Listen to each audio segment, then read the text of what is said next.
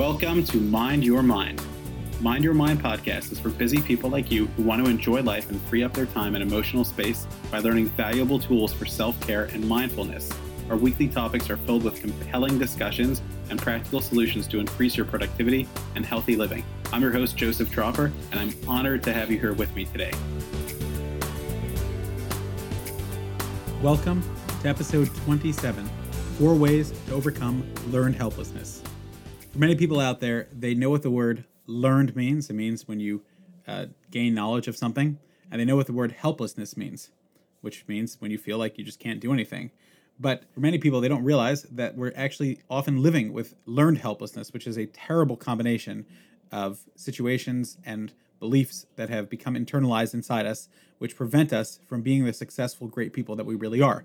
And so today, I would like to give you 4 ways to overcome learned helplessness. But first, I have to make sure that we explain it very well. So I'll give you a brief explanation, 2 examples, and I think that you'll start to see the areas in our own lives where we have learned helplessness and the danger that learned helplessness poses. And then we'll talk about 4 ways to break out of it in the most amazing and necessary way so that we could get on with life.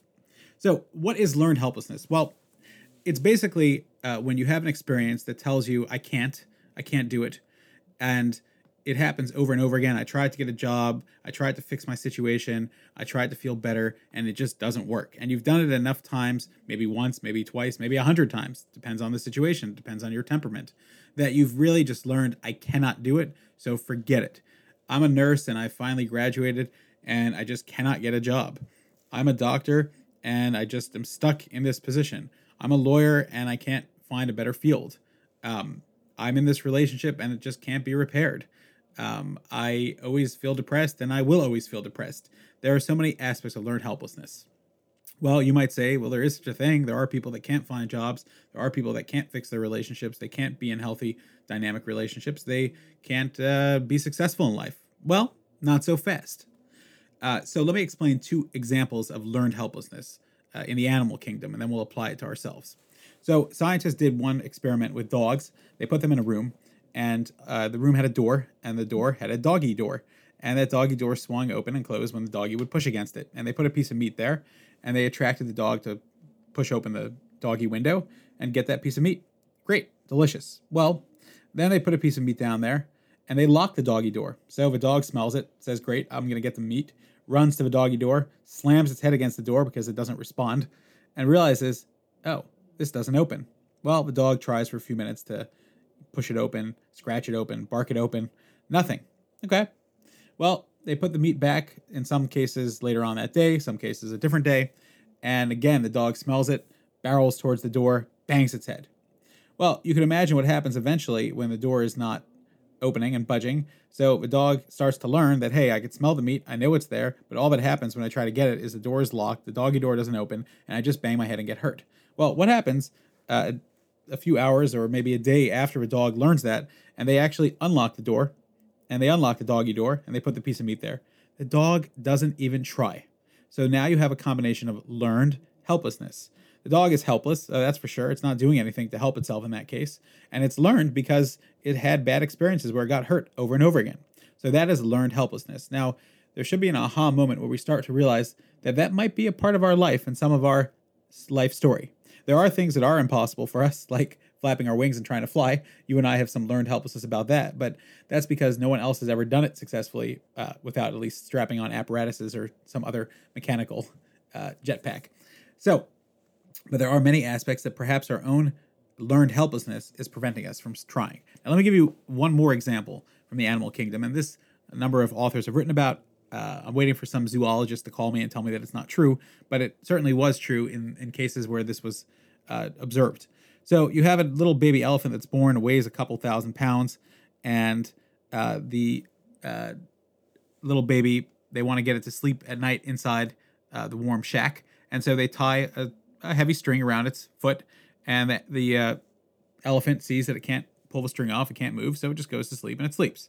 Well, days, weeks, months, years go by, and you have an elephant that now weighs 2 tons, and at night, the zookeeper puts him back and ties his foot with a string. Now, the string is a big string, but this 2-ton elephant could easily just keep swinging maybe 1 or 2 3-4 times violently and will definitely be able to pull the string off. So why doesn't the elephant do it? And the answer actually lies in the fact that elephants don't forget. And so this elephant remembers when it was a child that this string had confined it, and maybe it tried to fight it off, maybe for a day or a week or a month or a year, who knows. But it learned very clearly that this string means I'm going to sleep and I can't move, and there's no way that I can get it off me. So even though things have changed and now the elephant is actually capable of getting the string off and overpowering the string, but right now the learned helplessness in the elephant has taught it that I cannot do it. And so I challenge you to look at your own life and say, are there areas of learned helplessness, of things that I've learned in the past that I couldn't be successful at and that I couldn't do, but that remain with me in the present? And if that's so, well, you're not alone. Many of us have that. We all have aspects like that, but let's try to change it. So I'll start with a quote from Colin Powell, and that is, "There are no secrets to success. It is the result of preparation, hard work, and learning from failure." And therein lies the trick here, in the learned helplessness.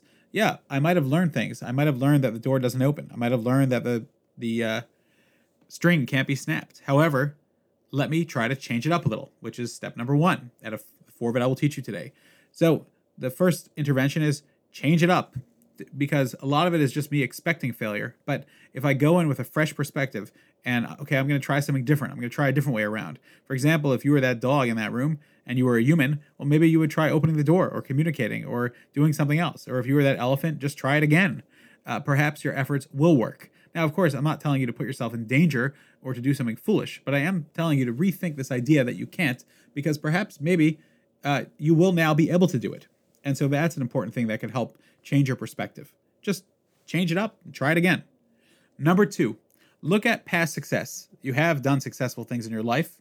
Maybe not as successful as you hoped or wanted, but you've done successful things. So look at those past successes and look at the 1 or 2 or 3 ingredients that were there that allowed you to be able to succeed them. Well, Colin Powell calls them preparation, hard work, and learning from failure. But you could call them whatever you want. You could have your own quote too. You could have your own podcast if you want. But look at your past successes and learn from those, because there's so much that could help us do to get out of this negative mindset. Number 3, and this is kind of building on these 2, do it anyway. Okay? You're experiencing fear. You're experiencing anxiety. I don't know if this could work. I'm afraid it's going to backfire. I'm going to get hurt. I don't care. Do it anyway. Say, yeah, I'm afraid. I have fear, and do it despite the fear and despite the trepidation. Number 4, something that I find helpful if you're stuck, is join a group. Join a group of people that are doing it, because that accountability towards others and that emotional support from other people could really make a difference. My goal here today was to help you look at areas of your life that you were stuck in, areas in your life that you thought you're never able to succeed in, and that you're always going to be stuck being a failure because of learned helplessness. If you could change that attitude and change that perspective and not accept learned helplessness. Now, of course, you and I know that there are things that we need to accept, like not being able to fly, or other things that are hopeless and aren't fixable that we have been accountable about and that we've spoken to other people about and gotten that verification. But I'm talking about the things that you feel deep down you really can change, but just haven't found the motivation to change. I'm suggesting that maybe it's because of learned helplessness and something could be done. Hey, I hope this podcast helps you. And if you want to talk to me directly about it, that's fine too. I have coaching sessions as well. Sometimes it could really help to be accountable to someone else and get out of that learned helpless mind. You know how to get in touch with me, mindyourmindonline.com. And I hope that you will continue to take good care of yourself. Thanks for joining us. Don't forget to mind your mind. For more practical ideas and to make sure you never miss an episode, visit us at mindyourmindonline.com.